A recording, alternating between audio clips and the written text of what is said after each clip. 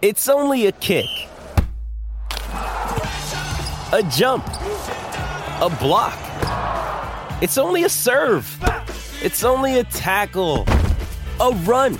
It's only for the fans. After all, it's only pressure. You got this. Adidas.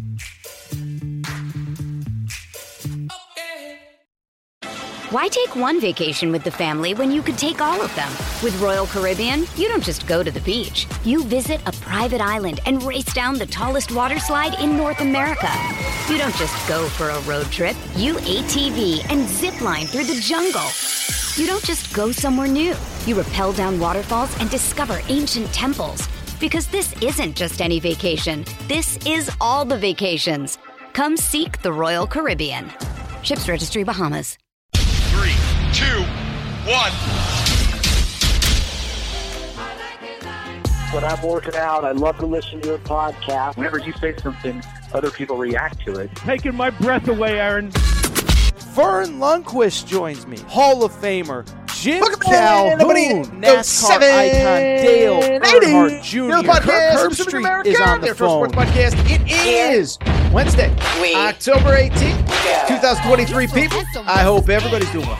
I hope everybody is having a great day, and I hope everybody is ready for a freakishly loaded episode of the Aaron Torres Pod. There is a lot to discuss today, and here's what you need to know about today's show.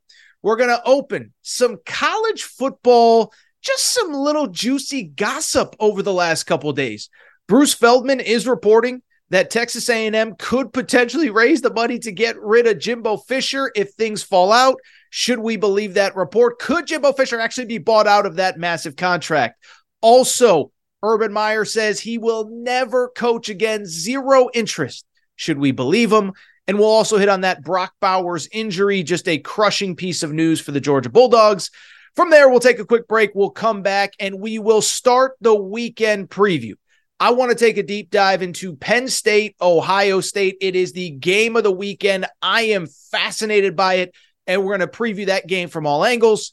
Finally, we'll wrap with just a little bit of college hoops. AP poll is out, and I want to do some reaction. Overrated, underrated, read some of your comments that I've gotten over the last couple days. So we have ourselves a jam-packed show. Could not be more fired up to get going today.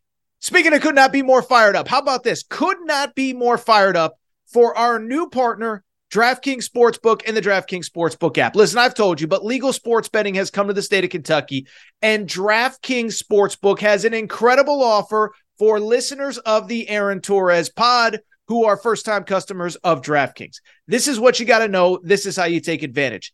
Download the DraftKings Sportsbook app. Bet $5 on any game, pro, college, basketball, football, hockey, whatever you want to bet on, and get $200 in bonus bets instantly when you use the promo code Torres. It's that simple. Download the DraftKings Sportsbook app. If you're a first-time user, bet $5 on any game, get $200 in bonus bets instantly when you use the promo code Torres. Thank you to DraftKings. Could not be more fired up to be working with them. With that said, there is no more time to waste, so let's get to the topic of the day. And the topic of the day, listen, let me say this, okay? So one of the great debates in all of sports, by the way, the topic of the day is we got like 3 or 4 pieces of news and notes to hit on. But to get into the first topic, let me start by saying this. Every year, there's always a big debate. What is the best sports month? Is it October with college football and the NFL and Major League Baseball playoffs? Is it March with March Madness leading into opening day of Major League Baseball? Well, that is a debate for another day. But what I will tell you is I have noticed something very interesting about how the college football calendar works September, October, November, December. That's this, is that September, it is the time of optimism, the time of excitement. Everybody loves their team. Everybody loves their coach. Everybody is going undefeated and winning the national championship. But why we love college football, my voice just cracked there. I'm so fired up. Why we love college football is because of the chaos that it creates, the rumors, the innuendo, the message board stuff. And it's really October, this time of year, about mid-October to mid-December, that the craziness of college football really shows itself, right? We've got coaching hirings and firings. We got transfer portal stuff. We got rumors. We got innuendo. And then, of course, on the field, some teams that are actually good are playing for a national championship. And so I bring it up because we're starting to get towards that time of year where it's no longer just about who's winning and losing, but what's going on behind the scenes, who's struggling, who could be in trouble, all that good stuff. And so I bring it up because on Monday's show, we talked about Texas A&M, we talked about Jimbo Fisher, and you don't need me to repeat everything that we said. Texas A&M is now 4-3. They've lost 2 in a row. They're going into their bye, and it is just completely trending in the wrong direction, right? They went 5-7 last year, and at this point, you can't really sit here and say it was a blip on the radar. Now that they're sitting at 4-3, they still have not won a road game since the 2021 season. And Jimbo Fisher has, how about this? He's 9-10 since the start of last year, and he himself has not beaten a ranked opponent as head coach of Texas A&M on the road since he took over. So that's a convoluted stat. Let me say it again. Jimbo Fisher, since he took over, has not beaten a ranked opponent on the road. Oh, by the way, 9-10 since the start of last year. And so listen, there are reasons that they are struggling. Connor Wigman is hurt. I get all that. But it is clear this program is trending in the wrong direction. And I think the big question has become over the last 2 or 3 weeks, is it actually possible that he gets let go given that massive contract? And I think if you talk to most people, the answer is, they're just going to have to eat it, because the bottom line is Jimbo Fisher signed that extension 2 years ago that paid him $90 million guaranteed. And that if you fired him after this year, his buyout is $77 million. $77 million fully guaranteed would be owed every penny.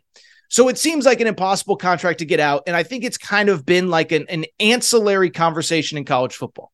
Could you actually get rid of Jimbo Fisher?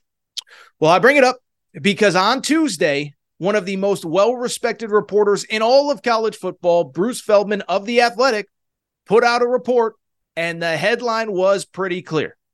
Bottom line, if Texas A&M needs to get out of that contract, Bruce Feldman believes that they could raise the money.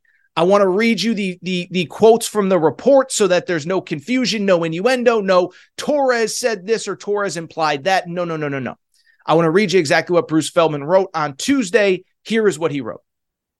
He writes a little bit about everything up till this point, but then he says they are paying him gobs of money with the expectation that this program will compete for national championships, and he just lost his 8th straight road game.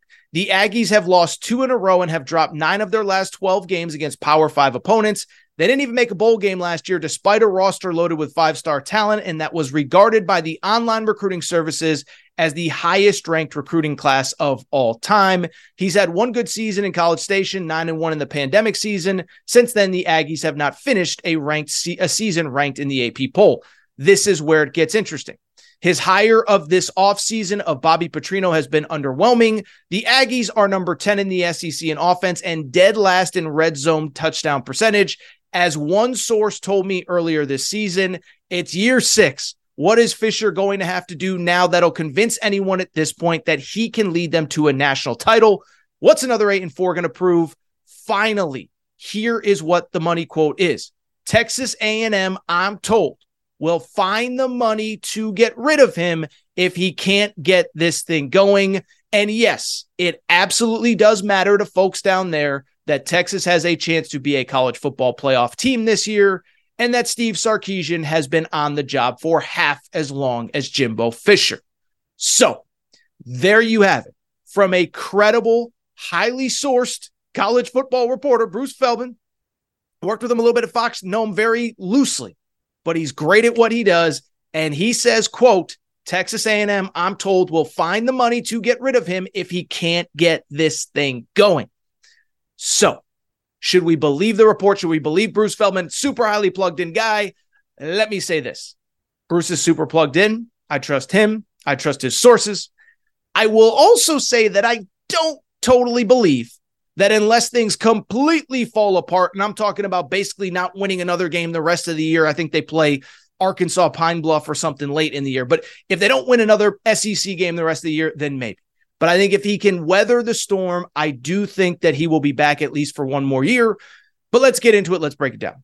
First of all, a couple things. One, Bruce is obviously 100% accurate on just the kind of state of things and the psyche of things at Texas A&M. It is not good. People are not happy. And it's a lot of what I said, a lot of what Bruce said. Bottom line is Jimbo Fisher is not winning the games that he needs to win that a $9 million a year head coach should win. As I said, 8 straight road losses dating back to the 2021 season. 4-3 this year, in a year where last year it was injuries, youth, whatever. This year you're 4-3 overall. And I think the scary thing, if you're A&M, based on what you've seen, what reason is there to believe that some incredible turnaround is coming around? You're sitting at 4-3. You still have road games at LSU and at Ole Miss. And so you do have some winnable games, South Carolina at home, Mississippi State at home. But at the same time, even if you win those two and you win the FCS game late in the year, if you lose at Ole Miss and you lose at LSU and you're going to be an underdog in both, is 7-5 and 0-4 away from in true road games. Is that the kind of momentum you're looking for? And so I get that perspective. I get that that's not good enough. I also think the point that Bruce brought up is something that I have heard a lot behind the scenes. I have heard that and I don't think it's like, super shocking, but the fact that Texas is coming next year, the fact that Oklahoma is coming next year, the fact that both of them are winning at a super high level, that is not rubbing Aggie fans the right way, and justifiably so. Because the thing is about, first of all, I think everybody knows this, but if you don't know the Texas A&M Texas rivalry, what I can tell you, it is one of those bad, sound like Taylor Swift here, bad blood rivalries. There's some rivalries where, hey, when we're not playing our rival, we root for them every game they play when they're not playing us. That ain't Texas A&M. That ain't Texas. They want the other team to perish and wallow and suffer all the time. And what's been wild is I feel like the rivalry has gotten even more tense as they've been separated with Texas A&M in the SEC and Texas in the Big 12. And that's the crazy part, right? Because that was the thing that Texas A&M could always kind of hang their hat on, even in a down year, even when things weren't going well under Kevin Sumlin, even when things weren't going well in previous years under Jimbo Fisher. Could sit there and say, well, Texas stinks, and we have that recruiting advantage in recruiting. We have that advantage in recruiting, probably the right way to say it, because we're in the SEC. And so we can go to every kid in this state, in this region, in this area and say, you want to play big boy college football? You come here. You want to go play, flag football. You want to go play basketball on turf. You go over to the Big 12. You want to play big boy football, get ready for the NFL. You come to the SEC. Well, now Texas can sell the exact same thing in recruiting. And on top of it, they're winning at a high level. So you talk about a lot of things going in the wrong direction. And I know for a fact there's concern in Aggie land about like, wait a second now, if we're not winning with this roster at this moment in time, we can't let Texas come into this league with some momentum. So that's the argument for, could Jimbo somehow not be here?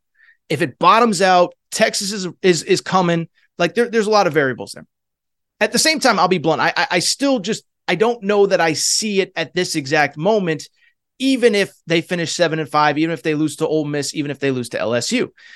And we can agree or disagree. We could talk about the quality of the program. They have not been good in these big games. I talked about that on Monday's show. But at the same time, I think there are a couple factors that you have to consider here when you just kind of say, Texas A&M will figure out the money. Well, first of all, it's a ton of money, okay?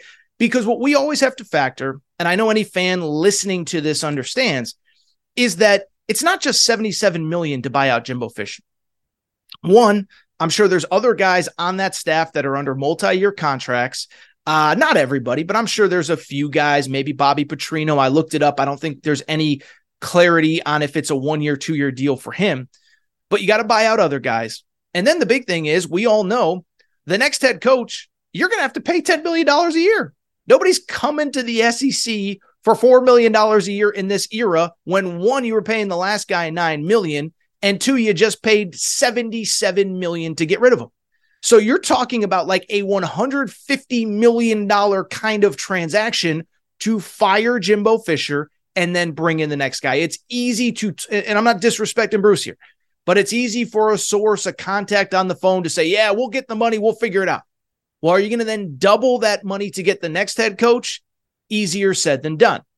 I also think, listen, I am not making excuses for Jimbo Fisher, okay? But I do think there are some other variables that A&M is going to consider at the end of this season. Connor Wigman's not healthy. And I know for a fact, I've talked to people down in College Station. There's a faction of people that believes that if Connor Wigman was healthy, right now, their starting quarterback to start the year, they would have beaten Bama, they would have beaten Tennessee. Because remember, those were two games A&M was ahead of both of them at halftime. And we talked about both of them. We talked about the fact that Jimbo was very unaggressive before the half, relying a lot on his defense. And what has become abundantly clear is that he trusts that defense a lot more than that offense. So you lose by 6 to Alabama at home. You lose by a touchdown at Tennessee. And I think there's a belief if we have our starting quarterback, we're good to go. We win those games. Oh, by the way, from what I've been told, Connor Wigman is a lightning rod in that locker room in a positive way. Lightning rod can sometimes mean a bad thing. And that guys believe in him. He's the Pied Piper. Guys galvanize around him. And so my understanding is again, I think there is a sizable contingent of people that believe that if Connor Wigman was healthy, that A&M would be sitting at 5-1 right now, 6-1 right now going into the bye. Is it fair? Is it accurate? We'll never know. I'm just telling you what some people think. And lastly, I think that's the part that not enough people are talking about is the players, right? Because I even go back to the preseason. I remember talking about this in July and August. People were like, Torres, what does what does A&M want out of this season? What do they have to do? And what I kept saying was that 2022 recruiting class that many believe was the greatest recruiting class in the history of college football. They are sophomores now. They will be draft eligible juniors next season in 2024. And so so basically in the preseason, I kept saying, people say, oh, what do they expect from him? I said, the bottom line is pretty straightforward. I believe that Texas A&M, the goal is build some momentum from last year, win this year, and then really put yourself in position to be competing at the highest level in 2024 when all those guys are draft eligible juniors. It's clearly not trending that way. But at the same time, let me also say this, and I think it's an important note, is that if you fire Jimbo Fisher, just remember, this ain't 1993. This ain't 2003. This isn't even 2013. You fire Jimbo Fisher, there will be probably, you fire him today, by tomorrow morning, my guess is there's a dozen guys that are that are NFL caliber players that are in the portal by tomorrow. By the way, guess what? A lot of those guys on this bye week are at home right now. They're already being told by mom, by dad, by high school coach, by agent, by whoever, you got to get out of there. This thing ain't working out. So can you imagine if Jimbo Fisher is actually fired? Can you imagine the talent flood that would go into the portal, let alone the 2024 high school class, which is top 5 in the country? I can't even imagine how much talent would be in that portal. And so again, my gut tells me Texas A&M, they're going to keep Jimbo Fisher, not even because of the money. They don't want to lose all those players. You lose all those guys, then it's you don't want to bring in somebody. And by the way, who's going to take the job when they have to start over from scratch? Really, and I want to wrap because I'm going long and I still want to get to some Urban Meyer comments and stuff like that. The only real scenario I could see where Jimbo Fisher gets fired, one, it has to be a complete bottom out. I think 5-7, losing every SEC game left on the schedule, which would include South Carolina at home and Mississippi State at home. That would be step one. And step two, the only way you fire him, I think you have to have the next guy lined up and ready to go essentially before you even fire him. This has been done before. I hate to use this example, Aggies fans, but the one that comes to mind, remember when Tom Herman was fired at Texas and it was a month after the season? Everyone's like, where did that come from? And then boom, within 2 hours, Texas announced that Steve Sarkisian was its next head coach. And so that's the only scenario I could see, because you can't do a true traditional coaching search and leave things open and let all those players, leave all those players open to be, poached and recruited and whatever. People are still trying to convince them to go in the portal. People are still trying to convince them to leave. If they don't have a coach, I think there's a very good chance a lot of them actually do. All right, I do want to switch gears because there was another piece of juicy little gossip that came out of major college football earlier this week since we last recorded Monday's show. It came Monday afternoon at the beautiful Knoxville Touchdown Club, okay? How about this as a guest speaker at the Knoxville Touchdown Club in Knoxville, Tennessee? Urban Meyer, former Florida head coach, former Ohio State head coach, was the speaker of honor at the Knoxville Touchdown Club earlier this week. It was funny. I saw some of Urban Meyer's comments, and his wife, Shelly, said to him, don't eat anything, don't drink anything, because those people do not like you down there. Of course, Urban Meyer, the former Florida head coach, and keep in mind, of course, that they had a great rivalry with the Tennessee Vols during his time at Florida. I bring it up, and people were probably sitting there saying, Torres, why are you talking about a random Urban Meyer public appearance? Well, it's because, we know how these quarterback club things work. You come, you speak, you get paid, you take pictures, whatever. And at this event, Urban Meyer was asked a lot of different things. He was asked about his memories of Florida, Tennessee. He talked a lot about Phil Fulmer, John Chavis, the former defensive coordinator. But he was also asked the question that everybody wants to know. He was asked, do you ever see yourself coaching college football again? And Urban Meyer, to his credit, he gave a pretty definitive answer. Here is what Urban Meyer said at the Knoxville quarterback club about his future as a college football head coach. He said, nope, I'm good. I never took a day off. People, when I say that, will scratch their eyes, scratch their head. I'm like, I never took a day. I had some health stuff go on. I became addicted to sleeping pills. I was just a maniac worker. And now also Shelly's like, hey, let's go here. Let's do this. I have 4 grandkids. Let's do that. The first year or so, I wake up and I'm like, I want to coach a team, but no desire. So no desire. So covered a lot of ground there, talked about being addicted to sleeping pills, but he basically said, look, I'm a grandfather now. I'm over it. I enjoy spending time with my family. Zero interest in it, whatever. He later added, I thought this was pretty interesting. He said, it has never been harder. And he's saying to be a college football coach, never been harder. I'm telling you right now, every coach, every player has an agent. Think about that. Remember those days? Maybe a coordinator every once in a while had an agent. There's nothing wrong with agents. They're great. But when I am the head coach having to deal with a high school player that says, meet my agent first, I'm going to want to meet with your family because you are talking about recruiting and other stuff. And so essentially Urban Meyer's talking about why he would never get back into coaching. Basically, used to be, your coaches you could have a relationship with. It's not about it. It's about business, but they're not coming in and saying, I want to restructure my contract, blah, blah, blah, this and that. Saying all my coaches have agents, all my players have agents. And he said that the sport has changed. And it used to be about, building relationships, trust, friendship, whatever. And now it's about, you got to deal with the agent, cold hard cash. And so that's why Urban Meyer says he's never going to coach again. Let me say 2 things. One, I think Urban Meyer, everything he said about the state of current college football is accurate. Let me also say, I don't believe for a second that Urban Meyer's career is done, even as the sport of college football continues to evolve.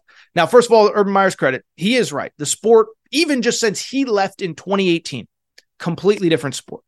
And he knows, he talks to all these guys every single day. It's his life. The sport is different.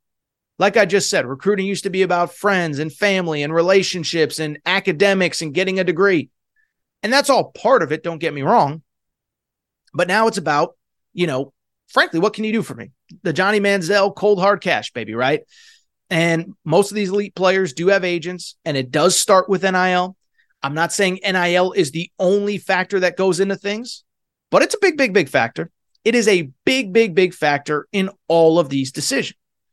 And so Urban Meyer saying the sport has changed. It's moved on without me and I'm ready to move on. And so I get what he's saying, but I do think there's a couple things to factor in. One, all these coaches 2, 3, 4 years ago were all complaining about the same things. Remember Nick Saban going after Jimbo Fisher at that May event at the Tuscaloosa, whatever? It was over exactly what Urban Meyer's talking about. The sport is changing. What are we doing? Where are we going? We got A&M paying everybody. Remember, that was the day that he included Deion Sanders and Travis Hunter. Oh, Jackson State, I read in the paper, they're paying the guy $1 million. Now, obviously, that part wasn't true. But I bring it up just because, the bottom line is when I look at Urban Meyer's comments. I get what he's saying, but all of these coaches have said the same thing. And the thing that I have learned about covering college sports for a decade plus like I have, all these coaches love to complain. And then when push comes to shove, they get over it and they figure it out, right? I mean, think about all the things that coaches have complained about through the years. I mean, everything. NCAA rules, recruiting. I had a coach once tell me, I crack up when I think about this. He said, look, I remember when the NCAA started allowing unlimited text messaging, and everybody said that was the downfall of college sports as we do it. And then you figure it out, and then you work through it, and then you do whatever. And so Urban Meyer saying, it's agents and it's different. It's like, yeah, I think it would be an adjustment for him.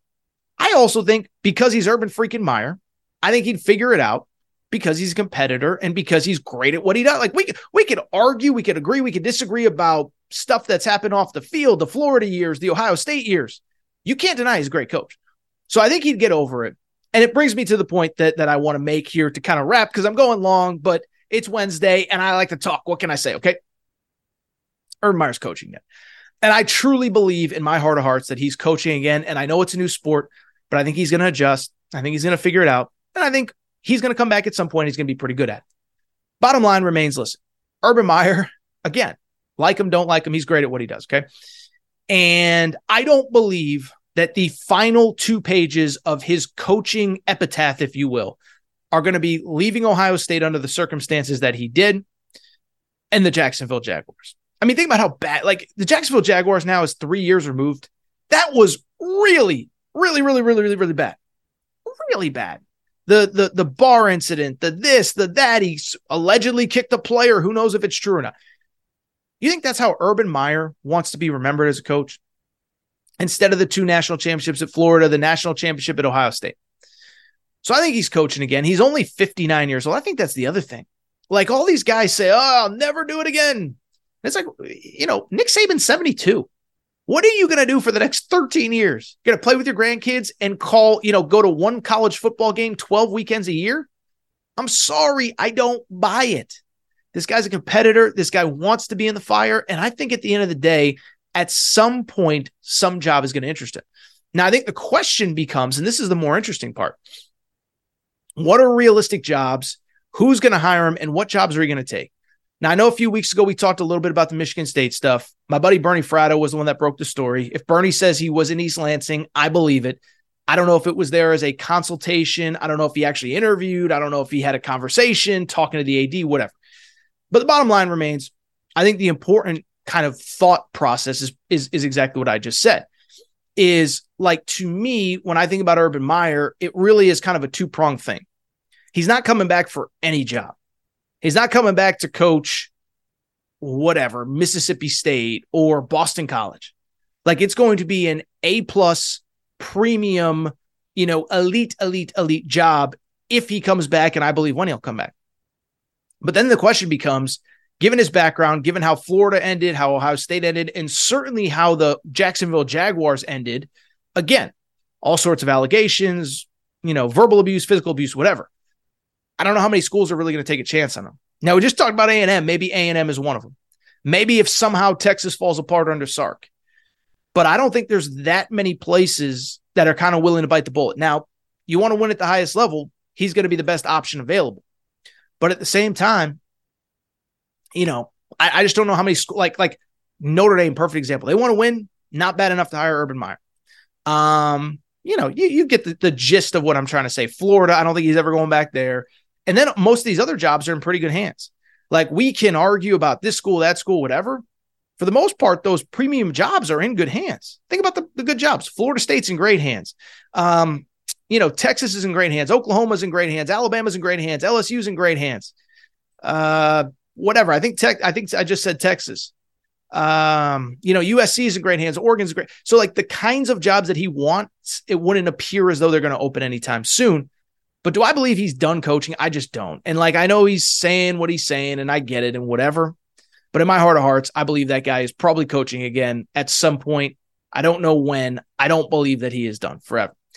All right. How about that? That was a long first segment, but I thought it was a pretty good one. So we're going to take a quick break. When we come back, we are going to preview the big game this weekend. We've started our Wednesday preview series. And today I want to focus on one. It is Ohio State, Penn State, top 10 matchup in Columbus.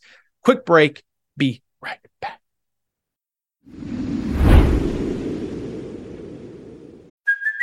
Hey, it's Kaylee Cuoco for Priceline. Ready to go to your happy place for a happy price? Well, why didn't you say so? Just download the Priceline app right now and save up to 60% on hotels. So whether it's Cousin Kevin's Kazoo Concert in Kansas City, go Kevin, or Becky's Bachelorette Bash in Bermuda, you never have to miss a trip ever again. So download the Priceline app today. Your savings are waiting. Go to your happy place for a happy price. Go to your happy price, Priceline. Why take one vacation with the family when you could take all of them? With Royal Caribbean, you don't just go to the beach. You visit a private island and race down the tallest water slide in North America. You don't just go for a road trip. You ATV and zip line through the jungle. You don't just go somewhere new. You rappel down waterfalls and discover ancient temples. Because this isn't just any vacation. This is all the vacations. Come seek the Royal Caribbean. Ships Registry, Bahamas. This episode is brought to you by Shopify. Whether you're selling a little or a lot, Shopify helps you do your thing, however you cha-ching. From the launch your online shop stage, all the way to the we just hit 1 million orders stage. No matter what stage you're in, Shopify's there to help you grow. Sign up for a $1 per month trial period at shopify.com/special offer, all lowercase. That's shopify.com/special offer. All right, everybody. Hi, back. Good to be back. I do want to switch gears. First of all, that was a hell of a first segment. I had a lot to say. Surprise, surprise. Least surprising news ever. I talk a lot. What do you want from me? I love talking. It's what I do.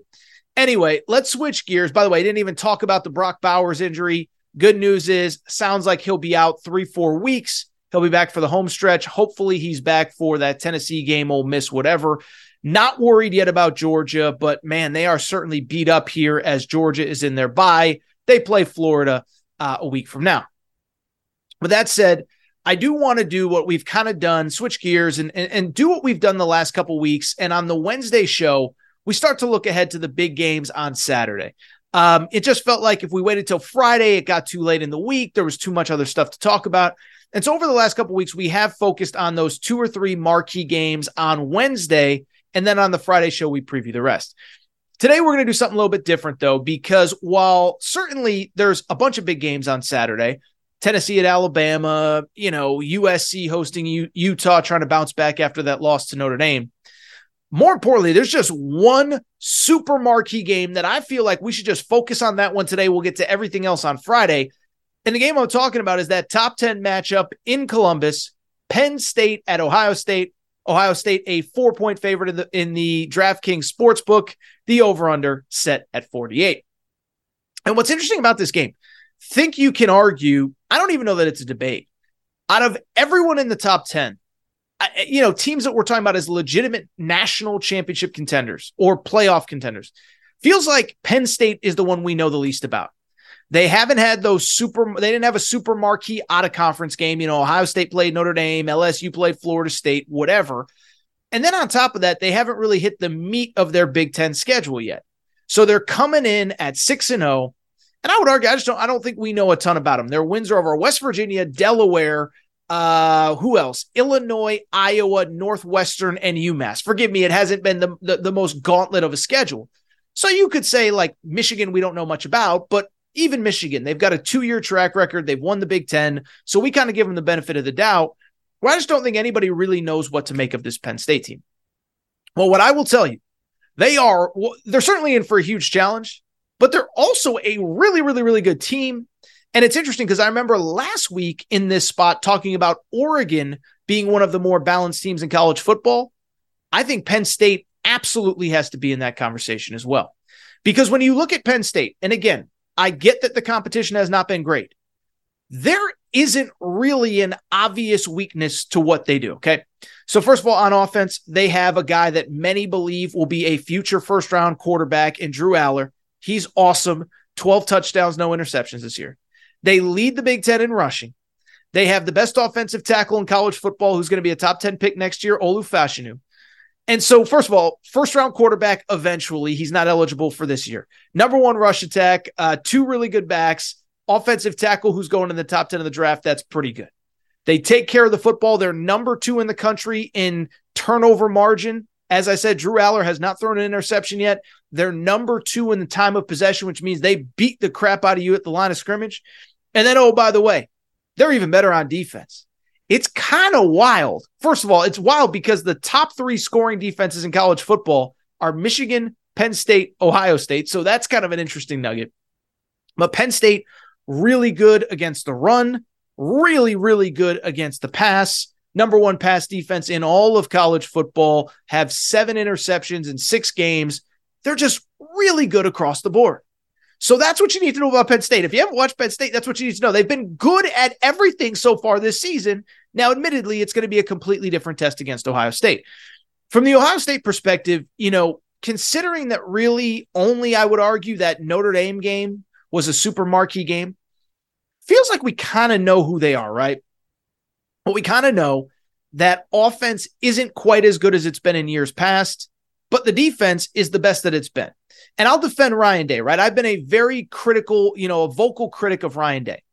But at the end of the day, when I look at what he said a few weeks ago with Lou Holtz, didn't love him going after Lou Holtz. But I think the narrative that Ohio State's soft, that was maybe true 2, 3, 4 years ago. It ain't true this year. They are tough. They are physical. They are really good on defense. Now, the big story for Ohio State coming in, and this is really important, they are really beat up, like abnormally beat up coming into this game. So last week against Purdue, and I get they're playing Purdue. They think, we want to rest guys to get ready for Penn State. But here are among the players who did not play against Purdue. Their best running back, their leading rusher, Travion Henderson, did not play. Their third leading rusher, Mayan Williams, did not play. Their second leading wide receiver, Emeka Egbuka, did not play. Oh, by the way, during the game, their second leading rusher, Chip Trayanum, game-winning touchdown against Notre Dame, gets hurt, leaves the game. And their best cornerback, Denzel Burke, gets hurt and leaves the game. And so on Tuesday, Ryan Day did his press conference. He was very non-committal about who's available and who's not. And I'm sure some of these guys will play. And again, I'm sure some of them were held out for precaution because it was Purdue. But there's at least a possibility that Ohio State is without its top 3 running backs, its number 2 wide receiver, and its number 1 corner. That is insane. And I would add this. I've heard some whispers that Kyle McCord is not even close to 100%. He's got a lower body injury. That's where, I don't want to say he struggled because he threw for over 300 yards last week, but where he's missing some throws. And I don't think Marvin Harrison is 100% either. He's had a couple things throughout the season. So Ohio State is really banged up coming into this game. The good news is, as I said, that defense is good. And I think ultimately, if Ohio State is to win this game, I think it ultimately comes down to that defense. Now, if you remember last year, Penn State actually had the lead going into the fourth quarter in Happy Valley, and it was the defense that took over. I believe, if my memory is correct, 3 turnovers forced in the fourth quarter. That was the game that JT Tuimoloau, the defensive lineman, who's himself a top 15, top 20 pick, maybe even higher. Maybe that's insulting. Maybe he's top 10 pick.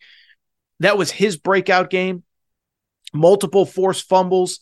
A pick 6, or he had an interception. I don't remember if it was pick 6. Point being, this was a breakout game for Ohio State's defense last year. And bluntly, if Ohio State is going to win this game, that is to me how it's going to have to be done. I don't think you're moving the ball up and down the field on this Penn State defense. But at the same time, this Penn State offense does have some questions, most notably at quarterback. Drew Aller, great recruit, great talent, but he certainly hasn't faced the type of talent on defense that he is going to face from Ohio State. And again, ultimately, can you get pressure on him? Can you make him uncomfortable? Can you make him make mistakes? At the end of the day, though, it's time to make a pick, and I'm just going to be blunt. I like Penn State to go into Columbus, and I like Penn State to win this game outright. And let me explain why. It's really a few things. One, I just think Penn State is really good. Now, remember, by the way, I picked Penn State to make the college football playoff. My college football playoff 4 before the season was Michigan as the Big Ten champion, Alabama as the SEC champ, Florida State as the ACC champ, and then Penn State as an at-large. We'll see if it holds up, but I have liked Penn State. I have believed in Penn State. And an important note in this game, I think for the first time, maybe in a decade, you can legitimately argue Penn State has as much talent as Ohio State. Not a knock on Ohio State, not a knock on Ryan Day, not trying to tear down Ryan Day. But at the same time, James Franklin's been very vocal about this. They have built a roster to compete with Ohio State. He saw the speed and the athleticism of this team about 3, 4, 5 years ago. And he said, we got to do something comparable to that. By the way, it's why they've struggled with Michigan, because Michigan's just run the ball right at you and beat you up at the line of scrimmage. Neither here nor there. We'll preview Penn State, Michigan when the time comes. But when I look at this game, Penn State, I think they probably have more dudes going into this game. Remember, we talked about this in August. Bruce Feldman's Freaks List came out. Boy, by the way, busy day for Bruce Feldman on today's show, right? We just talked about him with the Jimbo Fisher report. But then also on top of that, Bruce Feldman does the Freaks List every year, the freakiest players in college football. Penn State set a record this year for the number of guys on that list. I think they had 5 or 6. And so they have the talent. On defense, Chop Robinson on the edge is a first-round talent. Abdul Carter at linebacker is not draft eligible this year, but he will be a first-rounder when he is draft eligible. And that secondary is the best secondary that Ohio State has seen all year, although Notre Dame was good and Notre Dame really limited the passing attack. So you have, I think, comparable talent. You have a rested Penn State team. This is an important part. And we talked about this in August, and this is part of why I picked Penn State to make the college football playoff. Look at how the schedule broke for Penn State. 2 weeks ago, they had a bye. Last week, they had UMass. Love UMass. Love the Minutemen. Shout out John Calipari, that 96 Final Four team. But at the same time, like they've basically had 3 full weeks to get ready for Ohio State, but more importantly, to get healthy for Ohio State. Meanwhile, Ohio State, they played Notre Dame, physical game, go into their bye. Maryland and Purdue, neither of those teams is a gauntlet by any stretch, but those are back-to-back Big Ten games. Maryland gave them, fits for a half, whatever. And so you look at Ohio State, they're more beat up. Penn State is rested. Penn State, you look at the numbers, and I had somebody send me something this week. Like, you look at the number of snaps that these guys have played, they just haven't played nearly as much or had to play nearly as much as Ohio State because the competition hasn't been as good. So they're well rested, 2 weeks, really 3 to prepare. And the last thing I'll say, I do think, and this is something Ohio State fans are upset about, the big noon kickoff hurts Ohio State. It just does. We can argue, we can debate, we can this, we can that, we can the other thing. But you look at how the schedule breaks, and you look at the fact that this is a noon kickoff instead of a 7:30 Eastern time ABC game. I have no skin in the game. I'm excited to have it at noon. But at the same time, it's just not going to be the same atmosphere. It's going to be a great atmosphere. Buckeye Horseshoe, Buckeye Nation, the horseshoe is going to be popping. But for this game to be a noon kickoff, that is a tough break for Ohio State because they could have used the crowd support in their favor. So in the end, this is the only game I'm picking today. I'll do the rest of my picks on Friday. But give me Penn State in a close, low-scoring 21-17 game. I like Penn State to go into the horseshoe and get the win outright. Won't be betting the over-under because I think it's low scoring, but I like Penn State to win this game. All right, so what we're going to do, take a quick break, come back. When we come back, we'll wrap. The first college hoops AP poll, top 25 is out. We'll tell you what I liked, what I don't like, all that good stuff. Quick break, be right back.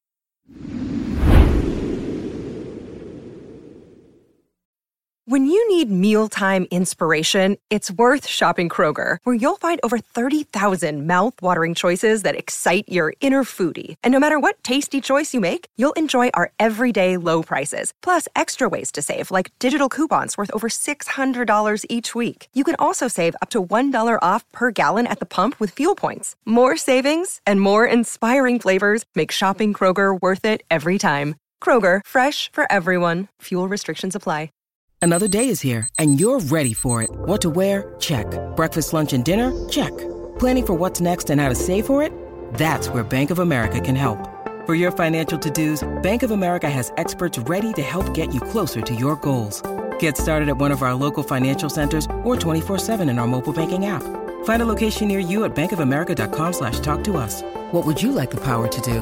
Mobile banking requires downloading the app and is only available for select devices. Message and data rates may apply. Bank of America N.A., member FDIC. Hey, I'm back. Gonna be back.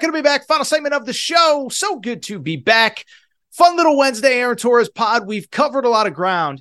And I actually do want to wrap with a little bit of college hoops because we are ultimately about 3 weeks away now from the start of college basketball season. That sounds crazy. And on Monday, we got our first AP poll. Before I get into the AP poll reaction, a couple things. One, I've mentioned this before, but we do, as part of Aaron Torres Media, there is a separate college hoops podcast feed called the College Hoops Daily, hosted by one of my writers, good friend of mine, Zach Kroll. Zach lives in New York, covers the Big East, goes to a lot of games, and I have started to join him on that feed to preview some of the conferences and the stuff ahead this season. On Monday, we dropped our Big East preview, talking UConn, St. John's, etc. On Thursday, we're going to drop the SEC preview. So if you're not subscribed, the College Hoops Daily with Zach Kroll. Also, we're posting those videos on the Aaron Torres Pod YouTube, so make sure to subscribe there as well. Big East is up, SEC on Thursday. With that said, I do want to talk college hoops, and I do want to get into the news of the week, and that is that on Monday, we got our first AP poll of the 2023-2024 college hoops season. Want to go through, want to react, want to share some thoughts, but a couple things. One, this year I'll say I don't think there's like anything super egregious that pollsters got wrong. Last year, and I said it on this show, there were a couple big misses. UConn, believe it or not, was not ranked. Now, I didn't think they were going to go on to win a national championship, but I thought they were somewhere in like the 12 to 15 to 20 range, completely unranked. I ended up being right about that. I also said when the first poll came out, Texas A&M should be in there. By the way, that tweet is available. I'm not making it up. But I said Texas A&M should be ranked. They end up finished second in the SEC. So I don't know that there's anything super egregious, but let's get into it and let's just kind of rip through some thoughts. And then I actually want to share some of your thoughts because we got a lot of tweets on this as well. Here's the first AP top 25. Kansas at number 1, Duke at number 2, Purdue at number 3, Michigan State number 4, Marquette 5, UConn 6, Houston 7, Creighton 8, Tennessee 9, Florida Atlantic 10. We'll give you some other notables from throughout the top 25. I'm not going to go through everybody. But Florida Atlantic is 10, as I said. Gonzaga all the way down at number 11. I think they were preseason number 2 a year ago. Arizona at number 12. They're the highest ranked Pac-12 team. Arkansas at 14. Kentucky at 16. This one's interesting. This is the lowest that Kentucky has been in a preseason poll since John Calipari took over. North Carolina 19. USC, no Bronny James as of right now at 21. Villanova at 22. Alabama, the reigning SEC champs, at 24. Illinois rounding out the top 25. Some notables that missed the cut. St. John's, my boy Big Rick Energy, Rick Pitino. UCLA with a bunch of interesting international players. Memphis, Kansas State, who of course is coming off an Elite Eight appearance. And my boy Mike Effin Woodson, Indiana, getting just 3 votes in total. So first off, like I said, I don't think there's anything super egregiously wrong with this poll. Top 5 was actually essentially what I had coming out of the summer. I would have Duke at number 1 if I had a vote. Listen, I think they're just as talented as Kansas with much more returning talent. Remember Kyle Filipowski, Tyrese Proctor, Jeremy Roach, Mark Mitchell, all back from last season. Proctor, Mitchell, and Filipowski all could have been potentially first-round picks. End of the first round, early second round, they decided to come back. So I would have had Duke number 1. Purdue at number 3. Listen, I still think Purdue is limited. I don't think you can win a national championship with those guards, but they're going to win a ton of games. Zach Edey's the reigning national player of the year. I think they're justified at 3. Tennessee at number 9, I like. UConn at number 6, I think is fair. And so again, bluntly, there's not a lot that I really have a gripe with. Why I bring it up is this. What I decided to do was, rather than get on here and yell and scream and rant and rave, I went ahead and put out the poll, and I asked you guys and girls on Twitter. I said, what are your big gripes? What are your big reactions to the poll? And so I want to read some of them because I think they're very interesting, and I want to react and kind of share some thoughts based on what you guys are fired up about. So first off, a lot of reaction to Kentucky being at number 16, okay? Maxwell Forrest tweets in, there aren't 15 more talented teams than Kentucky. Length, athleticism, shooting, and something they lacked in the last several years, rim protection. They have a higher ceiling floor than probably 10 teams ranked higher. Also, always on the mind, said Kentucky being ranked, assuming it's the same roster as Global Jam. That was the event they played in Toronto. They've added 3 7-footers to the party. So let's start with Kentucky. Let me start by saying this. I actually agree with you guys and girls. I think Kentucky is probably a little bit better than the rankings. Now, listen, I understand where the pollsters are coming from. I think in my final poll, I had them about 12, 13, somewhere in that range. But what I will say is I actually like this Kentucky group a lot. And a couple things stand out. One, I know what everyone will say. Kentucky's all freshmen. You can't win with freshmen in college basketball in 2023, 2024. Well, that's just not true. Do you remember who spent most of the year at number 1 last year? It was Alabama. You realize that Alabama, 3 of their top 6 scorers were freshmen. Brandon Miller, Noah Clowney, and Jaden Bradley. You can argue it. You can debate it. If your freshmen are good enough, you can win in college basketball. 2, and it's interesting because Zach and I already did the SEC preview for later in the week. But I think the other thing that stands out to me about Kentucky is I do think something like struck me watching them play in Toronto. Okay. I love Oscar Tshiebwe. He was great for college basketball, National Player of the Year 2 years ago, all SEC last year. But watching Kentucky play their summer trip to Toronto, that was the Global Jam that one of the listeners just referenced, something stood out. As great as Oscar Tshiebwe was, you were kind of pretty limited as to what you could potentially do with him in the lineup. When Oscar was in the lineup, all the offense has to run through him. You're limited on defense. We saw teams like Alabama put him in pick and rolls, and he's limited defensively. And so to watch Kentucky in their trip to Toronto, you could see that bluntly, it was just a completely different team that was going to play a completely different style and a much more modern style with this group of guys. Loved what I saw. I know people will say the competition isn't great, but DJ Wagner, their starting point guard, is a future lottery pick. Rob Dillingham is probably a first-round pick, another freshman. Justin Edwards is another lottery pick on the wing. They have guard play, they have spacing, they have three-point shooting, and then to the point that the listener made, they have 3 7-footers that all essentially play the style of play that Kentucky wants to play going forward. And so only one of them is healthy right now. Aaron Bradshaw, Nagana, and Yenso are coming back from injury. But I just bring it up to say I like this team and I like how it's constructed. As I said, I don't think I realized how limited Kentucky was with Oscar Tshiebwe. As great as he was, he had a lot of positives. But I do think that there were some negatives that with him that limited that team. I think this team's going to surprise some people.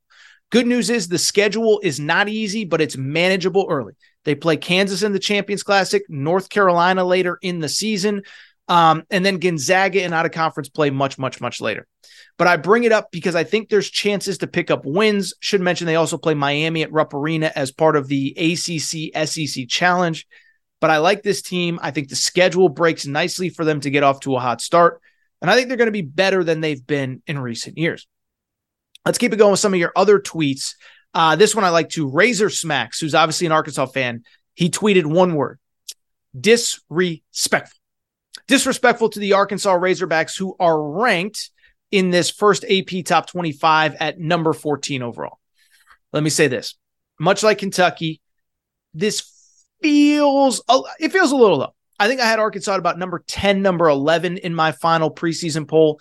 But there's some things to work through, right? One, Trevin Brazile, probably their best player, is coming back from major injury. And 2, you're dealing with all sorts of transfers, whether it's L. Ellis from Louisville, whether it's Khalif Battle from Temple, Tremont Mark from Houston, etc. At the same time, there is no one that I trust inherently to get this team in position to have success throughout the season more than Eric Musselman. Listen, he has that John Calipari mold to him of he is a guy that, give him any group of guys, he is going to figure out how to make it work over the course of the season. I go back to 2 years ago when they made the Elite Eight. They ended up losing to Duke, but there was a kid named Trey Wade on that roster that was barely playing early, middle of the season. Coach Musk puts him in the starting lineup. All of a sudden, team takes off like gasoline, and they're basically unbeatable the second half of the year. And so I don't know exactly how it's going to work, but I think you look at the depth, the athleticism, there's improved three-point shooting with Jeremiah Davenport, a transfer from Cincinnati, who I didn't even mention. Tremont Mark, I believe, is one of the best defensive wings in all of college basketball. I like this team, and I like how the pieces fit. Devo Davis is going to be your point guard. L. Ellis is going to be your scorer on the wing. Tremont Mark's going to be your wing defender. You have size with Jalen Graham, size with Bay Fall, a true freshman. Trevin Brazil, the 7-footer who jumps like he's 6'3", like 40-inch vert.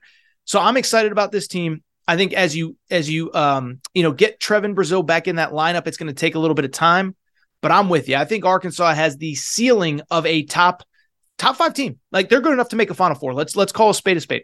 Good enough to make a Final Four, like Arkansas, like what they're about. Let's keep it going with some of your other comments. This tweet came in from Pinto Beaner. He says, USC is better than number 21, and Colorado should be in the top 25. Arizona will be in the top 5 after the first couple weeks, perhaps after defeating Duke. So for people who don't know, first major game of the college hoop season, Arizona at Duke, the first Friday night of the year. So I think it's 3 Fridays from now. Clear your schedule. Tell your wife, tell the kids, hey, we're watching a little Zona Duke at Cameron Indoor, baby. First of all, I love Arizona. Love Arizona. My only concern with Arizona, not a ton of three-point shooting, but they are much more athletic. Keyshawn Johnson, the transfer from San Diego State, tripped my mind there for a sec. I think he's one of the most underrated players in college basketball going into this year. Really, really, really athletic kid. Not a great three-point shooter, but he can defend, he can rebound, he can switch, he can cause all sorts of chaos down low. Umar Ballo, big physical down low. And then the guards can all get to the rim. Caleb Love, remember, he is at Arizona. Jaden Bradley, transfer from Alabama. This Arizona team, I think, is fun, fast, athletic. Kylan Boswell is back for another year. They are rightly a top 15 team. Are they going to win at Duke? I don't know that I'm ready to predict that, but I don't think it's out of the question. But they're going to give Duke fits, I can tell you that much, and they should be the favorites in the Pac-12. Pinto Beaner also says USC at 21 is too low. I don't know if I agree with that. Now, their backcourt is incredible. Boogie Ellis is a fifth-year guy, started at Memphis, transferred to USC. And then Isaiah Collier, an All-American freshman, is in for the Trojans at point guard. The concerns are depth, right? You lose a couple key players from last year. Trey White transferred to Louisville. Reese Dixon Waters transferred to San Diego State. And obviously the health of Bronny James. You hope he's okay. We know he's okay. But is it realistic to expect him to play this year? I don't know. I think 21 feels about right for USC. And I'll be honest, the last one he mentioned, Colorado being ranked. I guess I don't really see it. And maybe this is one I'm just wrong on.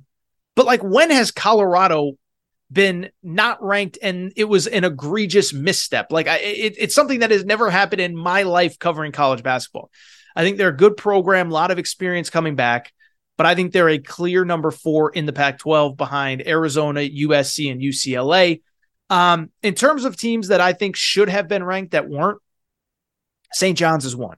St. John's, in my opinion, is a top 25 team. Jordan Dingle, the point guard, transfer from Penn, is phenomenal, was the second leading scorer in college basketball last year. Joel Soriano, the center, is a stud. He just didn't get enough credit because he played for St. John's, and nobody watched St. John's before they had Rick Pitino as the head coach. So you have those two guys. I like the pieces around them. A couple guys came with Pitino from Iona. That's a top 25 in my opinion, top 25 team in my opinion. 3rd, 4th in the Big East, or probably 4th. Those 3 teams in the Big East in the top 10, UConn, Creighton, and Marquette, I believe are accurate. I think you can pick them in any order. All 3 are really good. Also in the top 25, I would have Memphis. Memphis added a bunch of old guys in the portal this offseason. Javon Quinterly, 6th-year player, started his career at Villanova, then at Alabama. How about the name Jordan Brown? Started playing for Eric Musselman at Nevada, then transferred to Arizona, then transferred to Louisiana Lafayette. Now he's back at Memphis. They have some other good pieces around them. Memphis is a top 25 team, in my opinion. Last team I want to talk about, too, very briefly. I actually like North Carolina. And we've talked about this a lot in the offseason. But North Carolina is ranked at number 19. They are the 3rd ACC team behind only Duke and Miami. I think they're going to be good. And what I would say is, and listen, I get it. First of all, Hubert Davis, you really kind of go through his track record at North Carolina. He basically has had 2 good months in 2+ years as the head coach. First year, they struggled out of the gate. They get hot, make the Final Four, play for a national championship. Last year, they struggled. But they have a lot of guys back. Armando Bacot, RJ Davis, added some nice pieces in the portal. Harrison Ingram, Paxton Wojcik, Cormac Ryan, 3-point shooter. And then the freshman Elliot Cadeau, people are raving about. But I think more importantly, and I've talked about this a lot over the summer, it feels as though the messaging out of North Carolina has been blame Caleb Love. Essentially, this was all Caleb Love's fault. The reason we stunk last year was Caleb Love. I don't know if it's fair. I don't know if it's unfair. I think maybe it was just best for both parties to go their own way, right? I think Caleb Love is going to be good at Arizona because I know because I believe he knows that he's kind of out of options. But at the same time, I think it'll be good for him, and I think it'll be good for North Carolina. I think North Carolina's, I think they're a top 15 team by the end of the year. I think I had them, a little under 19. I think I had them 16, 17, but I think they're a very good team by the end of the year. If you have any other questions or comments on the poll, feel free to DM me on Aaron_Torres on Twitter, Aaron Torres Pod. But I'll tell you what, I think it is time for us to get out of here. I'll say this, guys, for a Wednesday show, holy crap, did we cover a lot of ground. Did we cover a lot of ground on today's show? Shout out to us. We went from Jimbo to Urban to Penn State-Ohio State to the AP poll in college hoops. Listen, hate to brag. There is no one in the media that could give you the hour of content here on a Wednesday morning that I just did. So before we give our end of show shout out to me, because that was a heck of a show. All right, let's get out of here. If you're not subscribed to the Aaron Torres Sports Podcast, please make sure to do so. Apple, Spotify, Amazon Music, Google Music. If you're not subscribed on YouTube, we just crossed 27,000 subscribers. Cannot thank you all enough for your support. So appreciative of what you do for me there.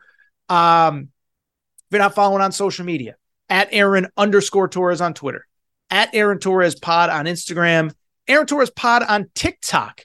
Go ahead and give us a quick follow there. We're new on TikTok, but we're trying, we're growing, we're developing, we're evolving. Get on TikTok. Do yourself a favor. Do your boy a favor and get on over there. If you're not subscribed, make sure to do that. I think I said that. I think other than that, it's time to get out of here. It's all for today's show. By the way, again, the College Hoops Daily podcast. If you want more college hoops coverage, Big East preview yesterday. Also an SEC preview coming later this week. That's all for today's show, though. It is time for me to get out of here. Thank you guys and girls again for your support. At this point, I'm just rambling, so it's time for me to go. Shout out to Torrent Craig. Shout out to Rachel, who hates my voice. Shout out to JJ Redick, you F-head. Unblock me, bro. I'll be back on Friday. New episode, Aaron Torres Pod. With Lucky Land Slots, you can get lucky just about anywhere. Dearly beloved, we are gathered here today to... Has anyone seen the bride and groom? Sorry, we're here. We were getting lucky in the limo and we lost track of time. No, Lucky Land Casino, with cash prizes that add up quicker than a guest registry. In that case, I pronounce you lucky. Play for free at LuckyLandSlots.com. Daily bonuses are waiting. No purchase necessary. Void where prohibited by law. 18+. Terms and conditions apply. See website for details. Hello, it is Ryan, and I was on a flight the other day playing one of my favorite social spin slot games on ChumbaCasino.com. I looked over at the person sitting next to me, and you know what they were doing? They were also playing Chumba Casino. Coincidence? I think not. Everybody's loving having fun with it. Chumba Casino is home to hundreds of casino-style games that you can play for free anytime, anywhere, even at 30,000 feet. So sign up now at ChumbaCasino.com to claim your free welcome bonus. That's ChumbaCasino.com and live the Chumba life. No purchase necessary. VGW. Void where prohibited by law. See terms and conditions. 18+.